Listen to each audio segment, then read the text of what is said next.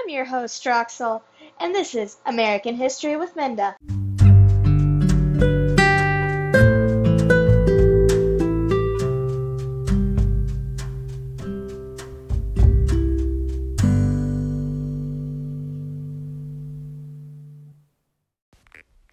Today's episode is on exclusionary and inclusive immigration policies.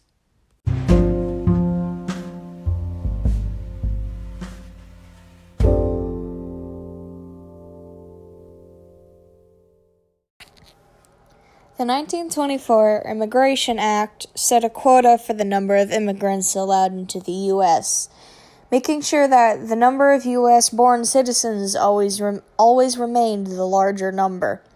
This put a cap on how many immigrants were allowed into the U.S.'s borders.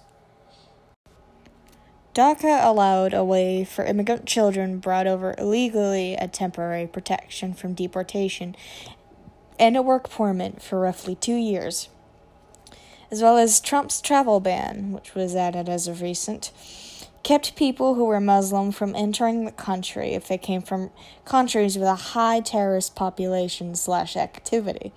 This was made as a hope to keep terrorism from reaching America again.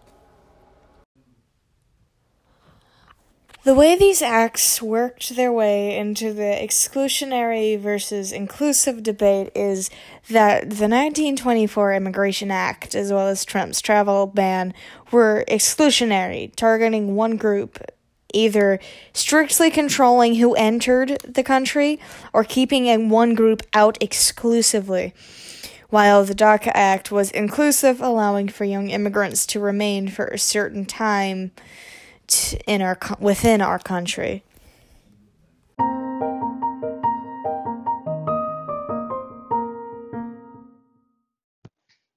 What is your view on DACA and Trump's travel ban? My view is that there are many legal ways to come into this country. I'm all for anyone coming into this country. That's what our country was made up of, is immigrants. But there are legal ways to have that done. And I do support our president and the measures that he's taking to try to make everyone available to our country, but also keep our country safe. And that is my opinion. Okay, thank you for your time. This has been American History with Minda. See you soon!